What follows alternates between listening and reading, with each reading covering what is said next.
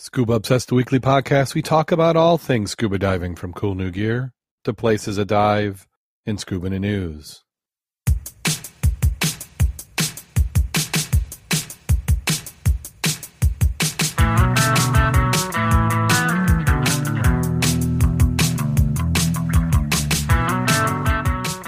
Scuba Obsessed episode 403 is recorded live May 2nd, 2019.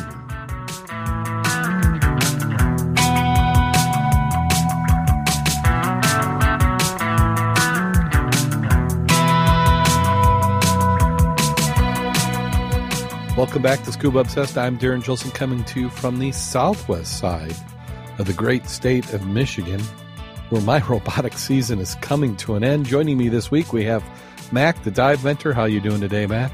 I'm doing very well, thank you, and it was good to have gotten back into the water last week. Oh, yeah, I saw that you had found a body of water enough to submerge yourself in. How'd that go? It went very well. We didn't have quite the attendance we did last time, but we did have some newbies out there. We had 10 new people doing diving, and we had a couple of the older members in the deeper end, just seeing how much their suits shrank over the winter. Suits, and how about some of the seams? Was there anybody discover leaks they didn't think they had? Actually, yeah, we had one individual trying out a dry suit and was getting used to it and had some leaks. Better to be found there than when you're 90 feet down in cold water. Yeah, that's something. I wish I had been able to make it, because that's what I need to do. I've got a pesky leak, and I have a feeling it's the inflator valve. Oh. Yeah, right there. And it's one of those things you can't tell.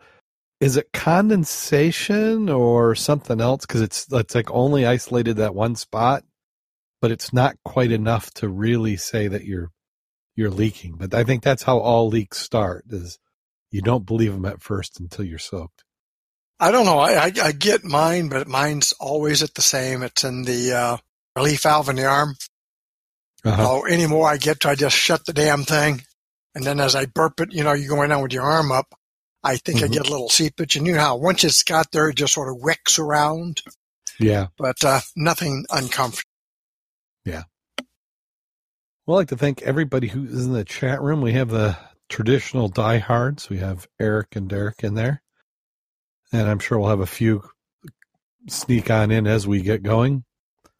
This first article we have is a follow-up. It's one that we had talked about. If you remember all those billions of dollars that were supposed to be in that shipwreck, the South Korean executives behind that claim have been jailed on the Russian shipwreck scam. 3 executives from a South Korean company have been jailed for lying that they had found a long-lost Russian warship filled with $133 billion worth of gold.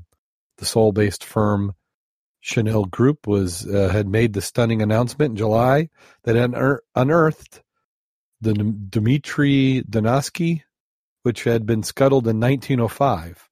The Russian Imperial Navy cruiser was long rumored to have sunken with a treasure trove of gold coins and gold bars. More than $7 million poured in from investors, but the story began to unravel, prompting a fraud investigation. On Wednesday, a South Korean court ruled that the claims were bogus. The group's vice chairman, only identified by his last name Kim, was sentenced to 5 years behind bars, while the group's former head, identified as Ryu, another accomplice, received 2 and 4 year sentences. The responsibility for the claim is very heavy, given the method and scale, as a case where they swindled many unspecified people and took huge gains, said Judge Cho Yomi. The Chanel Group, which had since folded, is also accused of artificially boosting stock prices and enticing investors to buy into a new cryptocurrency it was developing. The company issued a salvage claim in the wreck, initially claiming the gold was worth about $130 billion, but it's stated the amount of gold is actually worth maybe $7 billion, forcing them to walk back the value eventually to only $1 million. The company also repeatedly promised to produce evidence of the cargo haul, but never did. The 5,800-ton vessel was built in St. Petersburg and launched in 1883. The ship was badly damaged in a battle to tsunami in May of 1905 before it was rumored to be scuttled by its captain off the coast of South Korea Island, so the Japanese couldn't capture the gold. It's sort of sad in a way because it would have been really cool for the recovery aspect. Oh, yeah. If it was true, it would have been great, which that's what they're counting on, is people to get excited about the history of the nostalgia and then just the plain value of it. As I was talking about before the show, I think that they were small-time crooks and they didn't anticipate it getting as big as quick as it could, and it just blew out of control. You start talking $130 billion. People get interested. Yeah. And I looked at I enhanced that picture of the boat, of the ship. Mm-hmm. That in itself, if they scuttled it and they didn't do any blowing itself up, but just scuttled it, that would be a hell of an interesting wreck. Yeah. That it's really interesting. Looks like one of the U.S. Liberty ships. Kind of all ships at that time had that similar thing. They had the guns along the side in that horizontal turret. And the interesting is also those 3 crow's nests, the huge ones. Mm-hmm. If that went down nice, that would have been quite interesting. Yeah. Well, they found that the wreck has actually been found. So, but we've never seen the pictures of the condition. Well, in that photo off to the right, is that a photo of that vessel? Well, I have one straight ahead, and I believe that's the vessel. 2 stacks on it. Yeah. 3 crows and 2 stacks. Either way, it was interesting. I'd like to have seen some more pictures of it on the bottom, but now that it's not worth $130 billion, you're probably not going to see much more of it. Yeah, because it was fairly deep. Let me see. I'm going back to the original article. When things went down, the legend that went down with gold coins and 5,000 boxes of gold bars. They said they would give 10% of its cut to the Korean infrastructure projects, another 10% to a new cryptocurrency system. There was a video posted of the wreck, but has since been moved. Yeah, I bet. You made me have to look for it myself.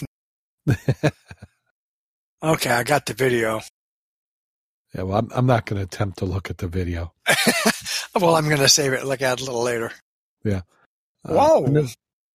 Visibility is not too bad. Do they have the depth? I want to say it was like ROV depth. It wasn't in normal diveable depths. Well, I'll go back to it later. Eyeball that one. That's interesting. Yeah. And then this next article was from February 2018 in the Undercurrent magazine, which if you haven't subscribed to that, that's one that you should. It says, get your weights off first.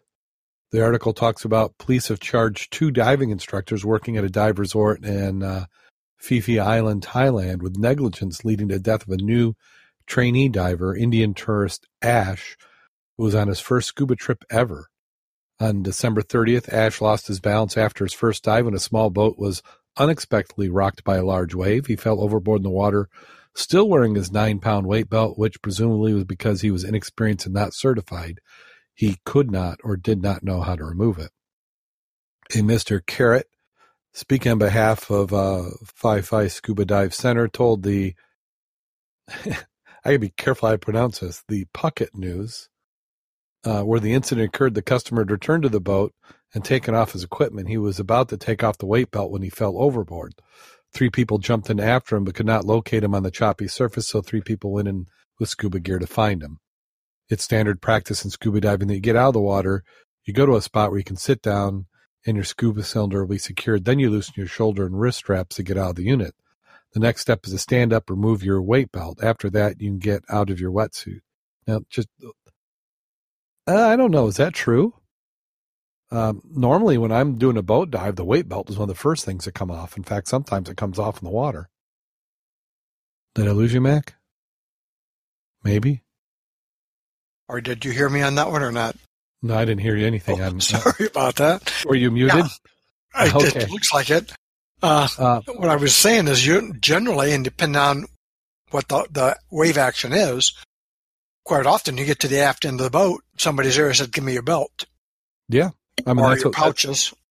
that's what we do. It would have to be very calm and easy to get in for me to get up with a dive belt on. I'm not saying I would never do it, but it's not normal. Well, like on Bob's, we just lanyard off to the side of the boat, get rid of, take off the BC, Then we hop on the boat and drag the gear in. Yeah, and what Mac's talking about is Bob Sweeney. He's got a Zodiac, and even though now he does have a ladder, in the early days of diving off it wasn't a ladder. You had to kind of time it with wave swells to launch yourself in.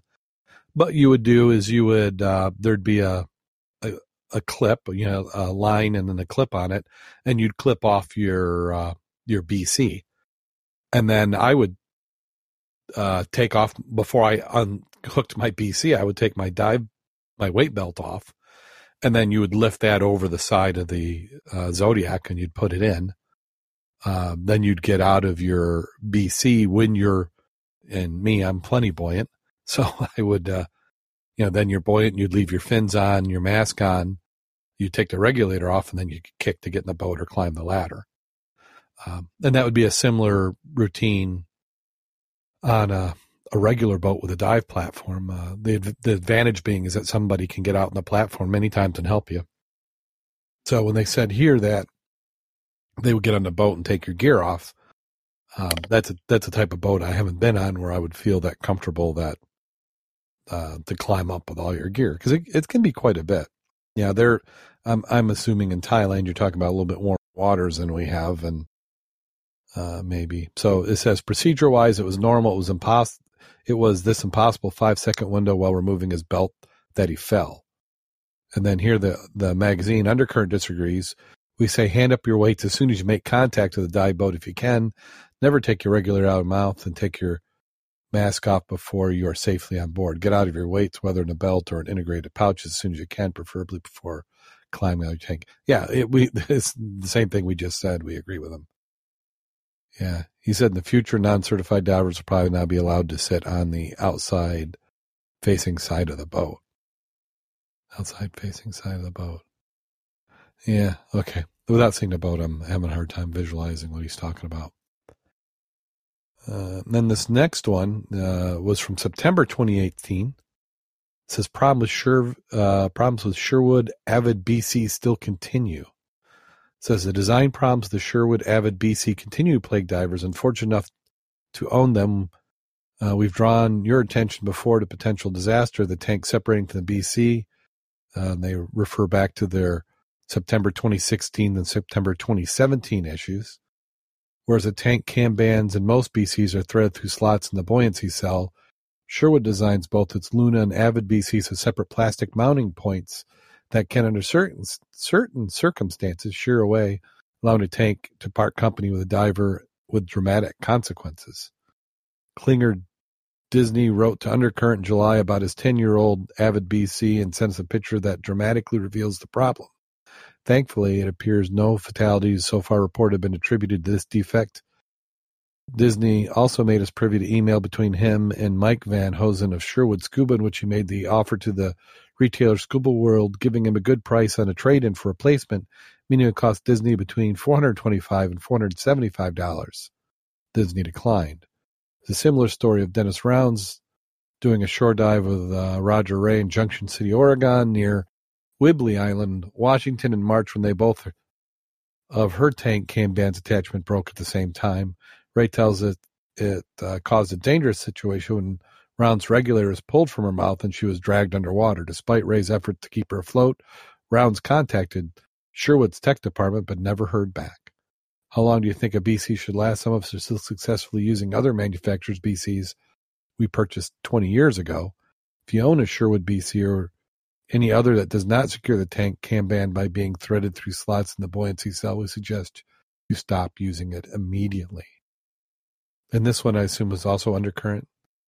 Yes. Now, you just sent me the text.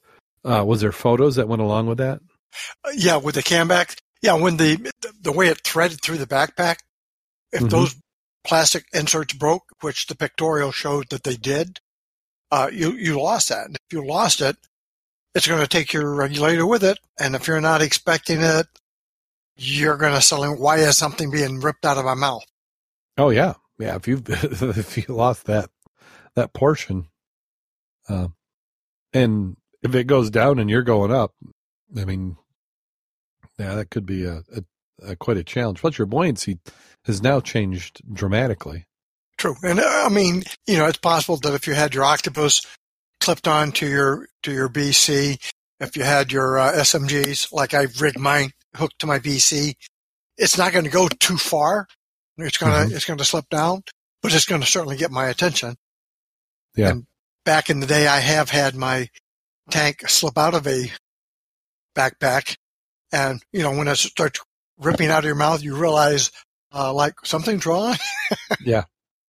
Yeah, and that's something that you should be doing is you have your gear serviced regularly, but also just inspect it. If you're starting to have seams or something happen, and we've had even reputable name brand BCs, we've seen events where the stitching wasn't done correct in one spot and it comes loose. But normally you take it back to the dive shop and they'll go and handle it for you.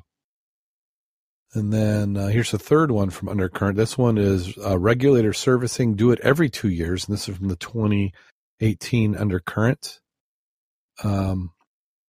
They say, are in our today's regulators better than of old? We inadvertently gave out-of-date information about regulator servicing. This is referencing November 17th. Well done, Bradley Kondo from Vail, Colorado, spotted that the latest raft of regulations mainly need routine service every 2 years or 100 dives, despite some dive shops still claiming an annual requirement. We contacted regulator manufacturers to get clarity. Mr. Corollas of Scuba Pro said the new policy is regulators should be maintained every 2 years or every 100 dives by a Scuba Pro technician. For intensive use, regulators should be visually inspected every 6 months. Filter, hose, mouthpiece, and leaks are maintained every year. Mr. Emmanuel Cabaret of Aqualung told Undercurrent your Aqualung regulator should undergo servicing at least every 2 years and visually inspected at least once a year by an Aqualung specialist center. Depending on the number of dives and utilization conditions, your regulator may need to be serviced more often. If your regulator has suffered a serious shock, water entry into the regulator, or leaking during pressurization, you should have the regulator serviced before reusing it. If the regulator is leased or used in chlorinated swimming pool or polluted environment, it must be serviced every 6 months. Swimming pool chlorine can cause chemical reaction to lead to rapid degradation. Aqualung does not specify the number of dives. Peter Greenwald of Apex Marine Equipment told Undercurrent their first stage should be serviced every 2 years, and second stage should be inspected every year. To be on the safe side, many dive shops still suggest a full service every year. Mayor's SPA said, it used to be 1 year or 100 dives, whichever comes first, but we recently went to 2 year or 200 dives with a visual inspection after 1 year or 100 dives. Atomic Aquatics said Atomic Series 2 regulators should be serviced every 2 years or every 200 dives, and Series 3 regulators should be serviced every 3 years or 300 dives, whichever comes first. Atomic still uses a unique design that leaves the valve seat out of contact with the poppet when in storage and not under pressure. This avoids engraving the valve seat, which often reveals problems after the regulator is left unused for a period. So since most regulator problems seem to occur in the first dive after servicing, this extended period is not only good news for the pocketbook, but good news for hassle-free diving. I thought that was quite an interesting article, and they went to many sources to confirm what the standard appears to be now. And again, it's how much do you use it? What are the conditions? And are you abusive? Or is it abusive conditions? Makes sense. Well, for example, if you are in the water that has all that table salt added, and you take your gear and you just put it in your duffel bag and stick it in the garage in a corner and don't rinse it out, you may need to service it more than what they're recommending. Well, even when we do the pool work, I wash my gear really well afterward. Mm-hmm. Yeah, chlorine, it's going to break stuff down pretty quick. Yep. But I think part of this might be competitive. From a manufacturer standpoint, it's a marketing thing to be able to say that our equipment's built up to a standard that it can go 2 years between servicing. So I'm sure what happened is they've all been engineering and improving, the materials and the fit for years. But once one of your competitors says 2 years, and the pressure was for the rest of them to certify for that, and they're probably more than up to it, because it's going to be a balance. Are you trusting people who have your gear, who have bought the gear, to have it, to make their own judgment on when it should be serviced? And again, like to say, if you're using it 5 times a year, 6 times a year, and you're maintaining it, do you really want to have that done every year? Probably not. Again, usage, and you know what your gear is. Mm-hmm. So yeah. A newbie may have an issue, but experienced divers, they know what they're subjecting the regulators to and should take appropriate action. Now, what is concerning here, as they say, most regulator problems seem to occur after the first dive after servicing. That's correct. Isn't that true, though? Either it's tweaked a little bit, balancing of it is a little bit off. When I've had issues, it's always that first dive I'm very, very much more careful of. Yeah, that's true. What did they set the intermediate pressure correct, or at least to what you've become accustomed to diving? After you've had your gear service, there's no shame in doing a test dive just to break it in to make sure everything's working correctly. Oh yeah, and like I said, take it slow the first one. You got that first 10 feet down, you're on a down line, hold on a little bit, and how's everything feel, guy? Yep. Yeah, if you cough and you spit your regulator parts into your hand, that's not a good sign. Yeah, that's a bad indication right off the bat. Yeah. This next article is the world's oldest scuba diver marks 100 dive in, was that Latchi? This is from the Cyprus Mail. Does he look like me a little bit? A little, yeah. No, he's got more hair on the top, doesn't he? Maybe a little. I'm trying to figure out how to politely put it. Yeah, maybe. Very good. Nice diplomatic. Yeah, trying. It says the world's oldest scuba diver, 95-year-old Ray Woolley, will celebrate 100 dives this weekend. Woolley lives on Limassol, has dived all over the world. He's particularly fond of diving in Latchi. For the last few years, most of my dives have been with Latchi Water Sports, and they all make it so easy for me at my age. It's great.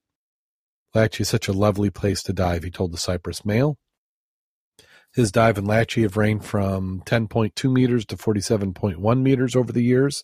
Last year, Ray was catapulted in the spotlight when he broke his own Guinness World Record as the world's oldest scuba diver, and he dove down 40.6 meters for 44 minutes in the well-known Zenobia shipwreck in, Larnaca? And the 95-year-old is a great example of healthy aging and fitness, though he has to now accept his gear has been put on the boat for him. He can climb down his equipment on his back. I'm not doing too badly, but as you get older, you have to be a bit more careful and sensible and take care of yourself. Woolley revels in his newfound fame, which is said to give him a special buzz. People often approach him to talk to him. So many people know me now. It's really nice. A few years ago, I couldn't believe something like this would happen to me. It's an honor to be able to promote healthy aging to everyone. And it's nice that he has people to help him, give him that physical support and his gear. There's no reason not to. Yep. It says Ray is a World War II veteran who served in the Royal Navy and the SBS Special Force 281. After the war, he was trained as a radio engineer whilst working for the British Foreign Office. He was posted to Cyprus in 1964. He is originally from Port Sunlight in the Wirral Peninsula in the UK. Started swimming as local swimming baths at age 5. In Cyprus, he dives at the British Subaquatic Club BSAC at RAF. Oh, and I'm not even going to pronounce that town. And began diving with Portland and Weymouth British Subaquatic Club in 1960. I want to show I can do these things and make people understand that they can too. I don't necessarily mean diving, but keeping fit and healthy. He was also featured in an award-winning documentary film about his life, Life Begins at 90, which was filmed in Cyprus and highlights Ray's life. The film is competing at festivals around the world, next be shown in upcoming prestigious 18th International Red Cross Film Festival held in Varna, Bulgaria in June. I hope people like my film and it inspires them. Ray will turn 96 on August 28th, has no plans to slow down, has already begun traveled to Dubai and Australia this year, also intends on attending a family wedding in the UK. On June 6th, Ray will also be participating in making a D-Day landing at Church's service. On Sunday night, they'll also take part in a dive at the Ekaratori, laying poppies in a wreath. He added that it appears he's the only member of the Limassol branch of the Royal British Legion who served in World War II, as they're all getting on a bit. Does that mean old? Yes. Getting on a bit. So congratulations. Man, he has a pretty nice setup there. Yep. Get out there and dive. I hope I'm doing that, and when I get to be that anywhere close to that age. I second that motion. And then Lions Club, when you normally think of them, you think of eyeglass. This particular time, the Naperville Lions Club is seeking donations of prescription masks to benefit Dive Heart Scuba Therapy. Naperville Lions Club and Dive Heart have teamed up to help individuals with visual impairment to see better underwater. Lions and Dive Heart seek donations of prescription dive masks to help Dive Heart repurpose them for adaptive programs for divers who have visual impairments who might benefit from the prescription on the mask. Dive Heart has successfully paired adaptive divers and prescription masks in the past, and it's been amazing, says Jim Elliott, founder and president of Dive Heart. With the help of the Naperville Noons Lions, you can now donate your prescription mask while you drop off your unused eyeglasses. The Lions will collect the masks, give them to Dive Heart, will get them to a visually impaired diver who can use the mask. For more information, the Naperville Noon Lions, you can visit napervillenoonlions.org, and then you also can visit Dive Heart at www.diveheart.org. Elliot says he welcomes other scuba gear donations and most appreciative of all support. So that's pretty good. I hadn't thought about that, but that makes sense. And it's a nice way for the Lions Club to extend what they can do with eyesight. Mm-hmm. And I'm imagining I do contacts, so I don't really worry about the prescription, the mask. But yeah, when you're done with them, when you get a new prescription, you get the old one left over. Now, I've got an old script for one of my masks, and when I get me a new one with a new script, hopefully, I'll do the same thing. I'll drop it off and do that. They have the drop off here at the local library. Oh, excellent.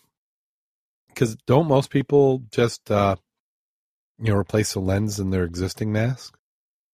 I mean, if you're going to get a new lens set, you might wind up getting a new mask. Oh, because sometimes they come right in the mask. Yeah. Now, is this the same Elliot that we know that was on here several years ago? Yep, the same Jim Elliott, which I keep saying we need to have back on. I'm bad. I need to. I've got a whole list of interviews that we need to do. But now that robotic season is over, you can finally recover and recuperate. Yeah, yeah. And then we have YM. The YMCA's new scuba diving class are being offered an underwater experience, and this one I thought was a little bit unusual. Only because I wasn't aware that the Y had anything to do with diving. Because I can remember, what was it, about 15 years ago when they stopped doing classes having their own certification?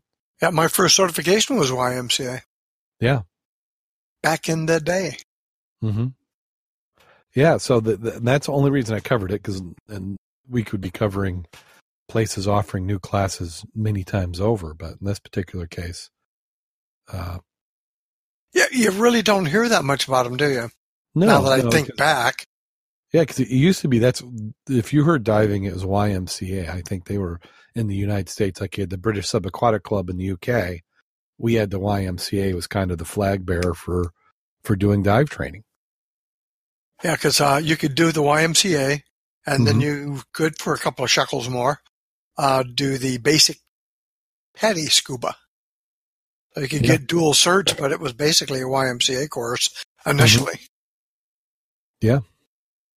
But you don't. Now that you said that, that's quite interesting. What state is this? Oh, let's see. This is Richland Source. So I'm going to say, what are famous Richlands? It says Mansfield area. Y. So I am Mansfield, Ohio. Got you down at the bottom.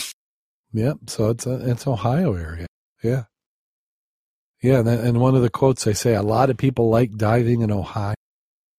And yeah, there are actually places to dive here, but I like to travel. That was one of the quotes. Yeah, so White Star Quarry is in Ohio. Yeah, you don't see much. It makes sense. I mean, the pools are there.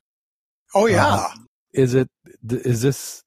And I think this is actually being put on by the Y. So maybe they've got their own instructor here. Don't know. Yeah, well, good. Glad to more places getting people interested in diving, the better. And then how's this for? I wonder what kind of health program this is covered under. Contactless ultrasonography scans of pregnant reef manta ray. Well, yeah, we talked about this, and I just wondered what medical program it was under. Yeah, designed, developed, and manufactured by IMV Imaging and field tested in a wild reef manta rays by scientists from the Manta Trust and Cambridge University Veterinary School. The Duoscan Go Oceanic can be taken to depths up to 30 meters for real-time scanning. Deborah Malcolm, UK, and International Marketing Manager, IMV Imaging, told the engineer via an email that the viable imagery can be attained by getting within 10 to 20 centimeters of the object. Once in position, the ultrasound can penetrate to a depth of 24 centimeters. So they're making it sound like you don't even have to come in contact with the animal. Well, I've got a picture down at the bottom. Have you seen it? They're doing something with some other animal. It looks like a long telescopic camera, and they're on the bottom. Yeah, I see the picture. My concern is if you turn it up too much, does it cook them? And I know it doesn't. There's not enough energy in ultrasonic, but it just kind of looks a little ominous with the just that long tube, but it's probably focusing the waves. And on people they'll use some sort of gel, but that's because air is a good insulator. But being in the water, it probably transfers a little bit better.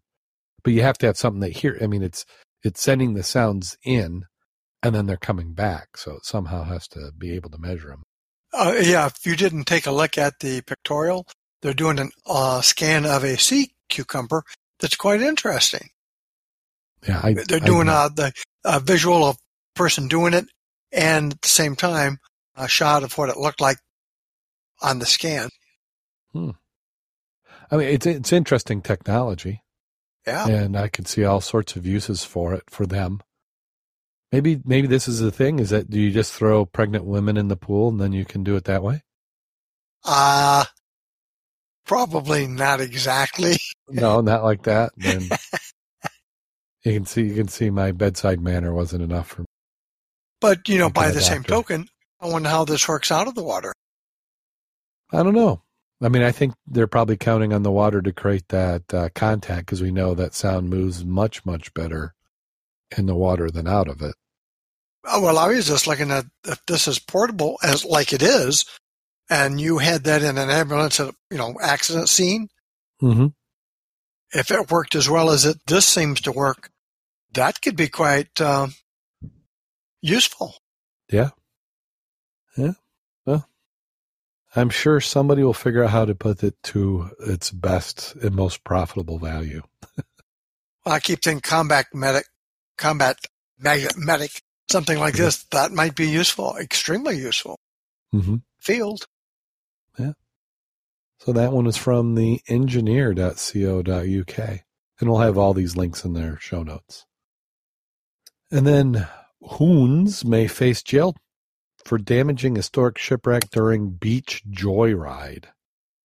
A joyride along a non-four-wheel drive beach in a stolen vehicle has ended in irreparable damage to a century-old shipwreck at New South Wales mid-north coast. The perpetrators mowed down the prominent visible part of Buster, a 310-ton timber. Was that Barquin? I'm not. It's one of those things. If I heard it, I could pronounce it. This is the mostly buried deep beneath the sand. Early morning walkers along Woolgoolaga's main beach were furious to find two pieces of the treasured wreck broken from the main structure. It's pretty devastating news, being such a large part of its local history and maritime history, said Sam Newman. The Canadian-built 39-meter vessel has been a fixture on the main beach for tourists and locals since it washed ashore in 1893. Protruding parts serve as signposts for a buried wreck, which is only fully exposed during major storms every few years. Mr. Newman said it's now difficult find. Police have publicly appeared for information about the group of people who drove a stolen black Mitsubishi Pajero onto the beach Monday night. The car was found abandoned in a nearby village. Jail time's big fine for damaging relics. NSW Police, Coffs Harbour City Council, and the Office of Environmental and Heritage are continuing to investigate incidents, which could lead to some very serious penalties. The Historic Shipwreck Acts of 1976 states those who damage protected shipwrecks face up to 5 years in jail and a fine of $21,000.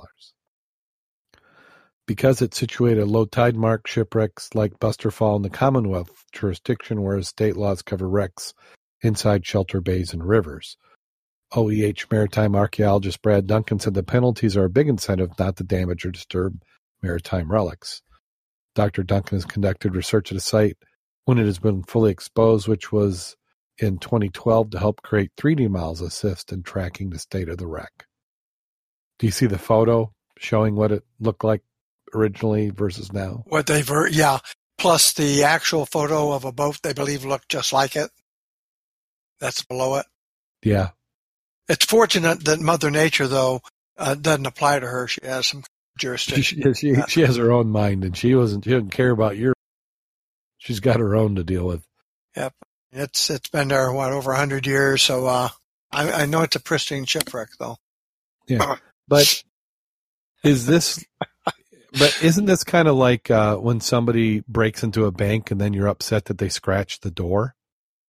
I mean, it's like, I doubt that the people who are joyriding and vandalizing all around that this is, yeah. I don't think they're going to get far with this. It just gives them something more to charge them when they find them, but they already broke the law to begin with. Yeah. Oh, crap. I just closed my other article. Well, what'd you do that for? Darn. My fingers aren't working correctly, I guess. And this one was the Waves Uncover Infamous Shipwreck from the 1919 that was tied to mutiny. Seashores are notorious for being the bearers of gifts relinquished from the sea, which often tantalize clues of historic events that happened out in the wide blue ocean. Reports came in of 10-inch beams emerging from the sandy beach in Surf City on April 22nd, 2019. Authorities were quick to identify them as the remains of the William H. Sumner, a century-old shipwreck. The announcement came in the form of a post to the town's official Facebook page, Town of Surf City. They stated, "This afternoon we see the remains of the William H. Sumner, which is about 150 yards north of Old Binnacle Bill's Pier in Surf City." According to the Charlotte Observers, the beam's reappearance is owed to a combination of strong winds and waves. Interestingly enough, the town added that this is actually a fairly regular occurrence, saying that their Facebook post It usually uncovers once every or twice a year. The photos posted the beams jutting out of sand display when the Treasure Realty calls a 28 by 11 piece of deck of the William Sumner. While in transit to New York City from Puerto Rico, the vessel ran aground the vicinity of Surf City, putting an end to any future hopes of being sailed again. According to WECT, the three-masted schooner was carrying mahogany phosphate rock from the West Indies to New York. Wrightsville Beach magazine reported in 2010 that the evidence that had come to light indicating the ship's captain may have been murdered by his crew. The skipper's name was Robert E. Cochran, 24-year-old and hailing from Bath, Maine. The rookie captain was accompanied by a crew of 8 who allegedly mutinied against and killed their young captain. After careful analysis of evidence, investigators concluded the mutiny was triggered by Cochran's unwillingness to do anything about increasingly low food supplies. In the same report, there was strong evidence he suggested that Cochran was murdered. Evidence was directly contradicted by a story provided by his first mate, Charles Lacey. When Lacey first reported the incident, roughly 12 p.m. the following day, the wreckage, he told authorities the vessel had got caught in strong currents which took them towards a shoal of topsail inlet, leading the ship to run aground on the sandbar. The captain was so stricken with despair, claimed Lacey, that he took his own life by shooting himself that morning. However, according to Wrightsville Beach magazine, when investigators started to comb through the evidence, they began to question Lacey's account of the captain's supposed suicide. The report states that 2 separate wounds found in the captain's body, his right earlobe had been shot away and a bullet pierced his head between his temples. There's no powder marks in his face, which more, they also uncovered several personal letters written by Captain, none of which seemed to suggest he was suffering from depression or any type of mental anguish which would lead him to take his own life. Looks pretty suspicious to me. Yeah. He only shot himself twice. What are you talking about? Yeah, and they go on. So if you want to read more about the story, I mean, there's always something interesting to cover. Let's see. And then we have eerie coincidence is Illawarra shipwreck makes a rare appearance after beer being named in its honor. A beer company has an eerie coincidence after a ship that sank in 1898 was honored with an ale named after it, revealed itself to swimmers in the New South Wales South Coast.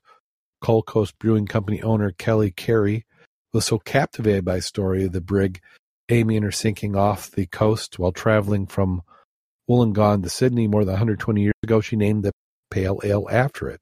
She did not expect the ship to make a rare appearance to commemorate the occasion. The Amy sank off the coast of Thurl after being struck by gale force winds, killing everybody on board, and now lies in the ocean floor's shallow waters, about 180 meters from shore. I have friends who surfed over it, and they noticed it recently. I've heard of it exposed, and I had a new camera, and I was playing with and thought I'd take my gear over there and look because it's 4 to 5 meters of water. While the official record states 8 people died when the Amy sank, Miss Carey's especially interested in 2 that are not listed. At the inquest, there are 3 eyewitness accounts of seeing a woman standing in the bow holding a child. After all the investigations I've done, I can't find any record of them except for wife and child, the captain, who were getting a ride with him up to Sydney, and then the ship went down. They're not in the manifest, so they're not registered as part of the dead. She named her beer Ode to Amy to put a woman on the logo as a nod to the story. She's been naming other beers after Illawarra history and after walking the beaches of northern Illawarra and occasionally collecting pieces of shipwreck that washed up on the shore, and she said she was hooked by maritime stories. So I wonder if what the beer tastes like. Salty, maybe? Yeah.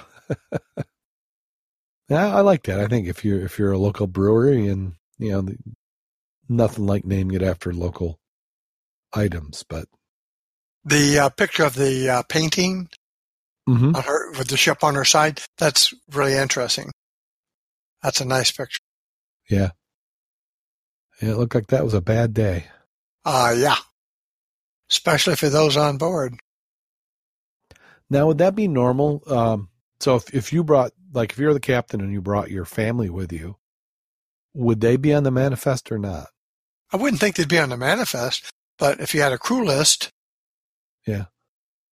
So it sounds like maybe a paperwork error that they didn't get associated with the sinking. I don't know if you're a bus driver and your kids are on the bus with you. Are you gonna make a list of them? I don't. So No, but I mean, wouldn't somebody else have known? Or is it just historically now we don't recognize it, but maybe people at the time did? I don't know. And then how about this for some potentially cool scuba gear? Let's see. This one was from Derek. Derek sent me a link to it a little bit earlier in the day. And this is dark water vision. And what this looks like, if you just imagine a very large set of, now almost like it looks like a VR headset. Yeah. And it looks like it's attaching onto, at least in the photo, it's a commercial diver's mask. Yeah, it's an OTS, I think. Yeah, it says divers will be able to see through dark, tannin-stained, and particulate-heavy waters in real time without having to displace water. The Dark Vision product line has user-friendly and innovative solution for divers who need to safely and effectively search for work in the dark and turbid water conditions. Dark water vision systems easily affix the most popular full-face masks and commercial dive helmets. Some practical applications of dark water vision technology include, and then a list of all the things you could imagine. But I mean, I would like to try it and see. It looks interesting, and I think commercial. Well, like you look at the applications they have down here, public safety in both commercial, and that's true. Yeah, I'm not sure how effective it is for pipeline inspection and welding, but inspection probably not a bad deal. But I just wonder if you could also hook that up to a camera. Yeah. Oh, that'd be cool. Maybe have an ROV with that on it. You have a regular camera and then one with the filter applied, because at least what they're showing in there, like the version showing the tannins, I mean, that's quite a dramatic difference. Oh, yes, it is. Yeah. So, $1,200 from what I understand. So, it seems to be pretty reasonable for what it's got going for it. Oh, I just clicked on one of the little links here for the products, and that's quite interesting because it gives you a setup that if you did look like you're having an ROV, you could put that on it. There's a single vision one that fits hats, and it looks like a surface monitor. Mm-hmm. So that is quite interesting. Battery life average is 4 hours. Yeah. So certain conditions, it probably would work out pretty well. Yeah, one was called the Hammerhead Vision Lamprey DVR system and the Stingray DVR system. All good branding. It'd be neat to look at. And then the town they're in, Clearwater, Florida. If it's clear water, you wouldn't need it. So that does it for Scuba in the News. Yeah, Derek says he's going to have to try some of the beer. You have to let us know. Oh, wow. So yeah, I'm finally getting out of the depths of robotics. The students did great. They made it through. They qualified for Worlds after state and had a little bit of a rough start. Some challenges, and they lost the first 3 matches, but then they won the next 7 in a row, which was enough to get them into the eliminations, where they unfortunately couldn't make it out of the quarterfinals, but that's still pretty good, to make it all the way to the Worlds and into the quarterfinals. Yeah. So, and just enough time to start planning for next year. But I'm looking forward to getting. I got to find all my gear now, get it all back together, and I want to get in the water here pretty soon. Well, I noticed the buoy is offshore of the Cook plant in the neighborhood of Max Wreck. I thought it was interesting that the air temperature and the surface water were almost the same, 43 degrees. Yeah, I'm looking at it right now. The water temperature is showing. Let me hit refresh. Maybe I need to do that. It was 43.2 was the water temperature. Oh, I hit refresh now. It's going to be slow. Why did I do that? Come on. Oh, no. Yeah, it's gone away. And while it's loading up, I was noticing that almost all the sensors on the string were showing about the same temperature. So it doesn't appear that there's a thermocline yet. Yeah, I think you have to have heat to have a thermocline. It just loaded. Oh, here it is. So the water temperature is 43.2 Fahrenheit. Air temperature is 42.5 Fahrenheit. And then when you start going down at 3 feet or 1 meter is 43.2 Fahrenheit. 10 feet is 43.1. 16 is 43.0. 56 is 42.9. I mean, that is like, not even just a little over a quarter of a degree difference from top to bottom. Yeah. It'd be interesting if they had some way of measuring what? Water clarity with this. Well, you can always have a turbidity aspect. Yeah. But it would only be a surface one. Yeah. So, but it's nice. Are we just that late this year, or they get the buoy in early? I'm trying to remember when they've had it. It's May, so it's about time. It's about time. Goodness. Yeah, I didn't check to see what the other buoys, if they were up in South Haven or past South Haven and down by Michigan City. Yeah. Yeah, I didn't bother looking. This is the one I care about, at least for right now. Yeah. Yeah. Well, and you said that there's the if you zoom out in the map, go a little bit farther down the page. Mm-hmm. And you can see all the blue markers are buoys that are working. Ah. So the South Haven buoy and the Michigan City buoy are both live. Along with the North Chicago, the Waukegan, and the Kenosha buoys are all online as well. They're all out. Yeah, they're all out there. Somebody had a busy week. Yeah, they got them all out. So has anybody been getting any diving in? You had the pool over the weekend. Did any of those divers get in the open water, or is it just mostly pool work? Mostly pool work, as I understand. I know Bob has been preparing his vehicle for his Alaskan trek. You've got, the Wrecking Crew meet and greet up in Gilboa. That's coming up pretty quick. Yeah, it should be pretty soon here. I have it in my other calendar, but I don't have it here. Yeah. Probably do. Yeah. So, I mean, we're in May, so it's a good, if you're really watching the weather and can get out at a moment's notice, you should be able to get on. I've been noticing a lot of fog recently in about the last week and a half. Yeah. In fact, tonight the fog was creeping in as I was heading home. Yeah, I think May 24th, 25, 26 is the Gilboa open water meet and greet. Okay. I didn't say open water, but meet and greet at Gilboa. Yep, Great Lakes Wrecking Crew. Do you have any safety stories for this week? Well, I have one item. It's called Experience Matters. And I'll go ahead and go through this. There is no substitute for a good dive buddy and thorough gear check prior to your dive. If something should go wrong, responsible diving or buddy diving can help mitigate a problem.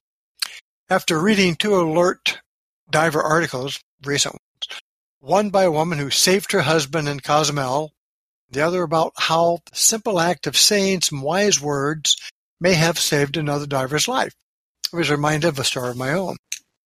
The incident occurred many years ago, and some details are lost, but the memory of what I did to save my future husband, Buddy, is still clear. I learned to dive in Seattle, Washington in 1978. Dry suits were starting to become the norm rather than the exception in cold water. Over the next 20 years, I did several hundred dives, with at least half of them in cold water in the Pacific Northwest. I learned a lot about challenging conditions such as deep depths, strong currents, long surface swims to and from the shore. I also earned my advanced and rescue certifications. When I met my future husband, Mac, in 2004, he had been certified for about a decade, but had only dived or dove on vacations in the tropics. At the time of the incident, he had made about 50 dives. Although he is very comfortable in the water and can snorkel for hours, the first dive of each annual trip was generally a refresher dive for him. First time we dived together, I knew none of this. I'd been diving weekly as a volunteer in the cold water tank at the Seattle Aquarium. Mac had not been diving in a year or so. In 2007, we were in Belize on a sailing charter with 3 other couples. We spent most of our time in the water snorkeling. It was so easy just to jump off the boat, enjoy the abundance of beautiful reef life in the shallow water. We decided to go diving for a day with another couple after we found out they were very experienced divers. So we found a small local dive operator. I don't recall what led us to choose that particular business, but it was likely they were the closest, or probably the only ones, where we were anchored at the time. On the morning of the dive, 2 young dive guides came alongside our sailboat in a small boat stocked with rental gear and not much else. The 4 of us got into the boat and we took off to the reef. Guides helped us into our dive gear. All seemed well. We rolled back off the boat, started down. I had no trouble descending and went faster than Mac. Confident he was okay, I watched him as I neared the bottom at 50 feet. He approached me and settled on the bottom. His eyes were wide with question and alarm as he showed me his air pressure gauge. With each breath, the needle swung widely back and forth. I knew immediately what was wrong. I reached behind him, opened his tank valve, allowing the full airflow into the regulator. I held him in front of me and watched his face for signs as he took several deep, full breaths. He calmed down. I gave him the okay signal, returned the sign. We joined the other divers, completed the rest of the dive without incident, although I remained really close and watchful. Mac had no idea it had been wrong, only that he could not get a full breath from his regulator. He was getting just enough air to think it was okay to continue descending, but after a time he got to me, he was feeling lightheaded and panicked. He did not know after the dive that the swinging needle in the air gauge meant. As we talked it later, neither of us could remember being taught in our dive classes that the swinging needle means the tank valve is not fully open. I had learned it at some point in my experience, though I don't remember when. Max said he saw me put my arms around his neck, look in his eyes, and he suddenly felt better and could breathe normally. Now, that was a romantic thought, but it's not even close to reality. Back on the boat, we realized they had opened the valve enough to check the tank pressure, but not had closed it fully or reopened it when we geared up. I nearly lost my future husband and learned several valuable lessons about my role as a dive buddy, especially as a more experienced one. Number 1, be accountable for your gear. Check its operation before you enter the water, whether it's your own gear or rental. I knew to do this, but had still assumed the dive operators had checked everything. Though they have a major interest in keeping clients safe, dive operators still make mistakes. So check all gear, yours and your buddies, before getting in the water. This was not the only time we've had rental gear that wasn't fully functional. It's your life at stake, not theirs. Number 2, always vet your dive operator. We hired relatively inexperienced dive operators and assumed they knew what they were doing. In the remote area where we were, we did not have a lot of choices, but being more aware would have kept us safer even with the same dive guides. 3 is to stay close to your dive buddy. It's important to stay close during the descent throughout the dive because things can go wrong from the start. If I had stayed with Mac during the descent, we could have corrected the malfunction before it even became a problem.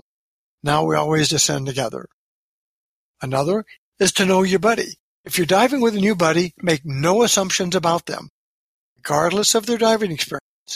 Mac's natural snorkeling ability was apparent, so I assumed he was more comfortable and familiar with diving than he really was. The other one is, be sure your tank valve is completely open. The practice of backing off an open tank valve half a turn is no longer recommended, and, as this incident illustrates, can be potentially dangerous. Tank valves should always be fully open during dives. Another item, smart to do, is dive with Dan Accident Insurance. I have always been a member of Dan. I know that standard travel insurance does not cover dive accidents. I have never had to use it, my dive accident insurance, and I hope I never have to, but I will never regret having it. So, words of wisdom. Certainly good words of wisdom. And now that she mentioned it, I don't believe that they teach that bobbing needle means that your valve may be not completely open. That's why when you do your check on the dock, just before you go down, you breathe it. we always say take 3 breaths and watch your needle. Mm-hmm. And if it's, you take 3 deep breaths and that sucker starts going flippity flop, like a windshield wiper, you might want to check your valve. Yeah. Well, because that's something that I was trained was to do the 3 breaths. And I have seen that where I have checked the gauge and then shut the valve. And then when I do that check, you'll see the needle go like halfway down, completely down, and then it doesn't come back up. And that meant that you just put enough air in to check the pressure, and then you shut it. Right. And then there has been times where it's either been just cracked a little bit and it does that little windshield wiper, or, and we won't cover it in this episode, but if somebody wants to dig it up, we have where I had a contaminant in the line. Yeah, the spider. Yeah. So that's another one. If you ask real nice, that's a good one. An episode. That's experience. That kind of did the same thing. And there's all sorts of things. Like the sneaky thing about if you get any air is there's a psychological thing where you don't want to go to your backup, because in that particular case I was referring to, I had a backup. But as long as you're getting air in your primary, you don't want to give it up, even if it's incomplete air. Well, depending on how deep you are, let me tell you that. And how bad. But because I have had that, because I'm the old school that I used to all the way and then back it off a little bit. And I had an issue at depth where I didn't get good breaths. And I looked at my gauge and said, you dummy. But back then I could still reach back and turn the little valve and corrected it. But it didn't come apparent until I was breathing hard at depth, and then it became more apparent. But, that kind of stuff can lead to panic if you have not had that happen to you in shallow water. It gives you time to figure out, what the heck am I doing? Yeah. Here's I spill water all over myself. It is a diving podcast. Yes, it is. If you're enjoying the show, we certainly would love your support. If you can't, we understand as well. Visit our website, www.scubaobsessed.com. Head on over to the Patreon link and go there. Also, if you're a fan and you haven't put your pin in the fan map, go ahead and do that. Look for that. It's somewhere around there on the website. I probably should be better about knowing where to link, but just go around and you'll find it. Let's see, is facebook.com/Scuba Obsessed, on Twitter @Scuba Obsessed. Anything you want to plug, Mac, before we go? Not today. Maybe a little later down the road. Yeah, we're getting to that time of the year. We'll be getting some diving in. Now's the time to get your gear serviced if you've been putting it off until now. Make sure that you've got your visual inspection done on your dive tanks. Nothing like trying to get it filled for that amazing weekend dive that you've got planned, just to discover that they need some time to do a visual inspection on it, or worse yet, a hydro. So get all that stuff out of the way. And I think it's that time of the show. Excellent. Yeah, you ready? Sitting down, I'm ready. Yeah, and this is honor, and when you get to the end, you understand, but there's some popular movies in the theater right now, so this one kind of goes along with that theme. A man walks into a rooftop bar and takes a seat next to another guy. "What are you drinking?" asks the guy. "Magic beer," he says. "Oh, yeah? What's so magical about it?" Then he shows him. He swigs some beer, dives off the roof, flies around the building, then finally returns to his seat with a triumphant smile.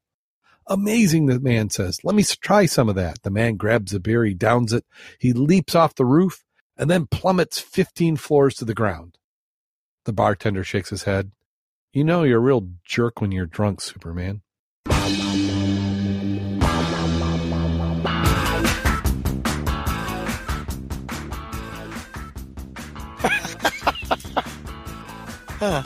Obviously, he wasn't in his normal garb. Yeah, a little incognito. So on that note, until next time, go out there and get wet.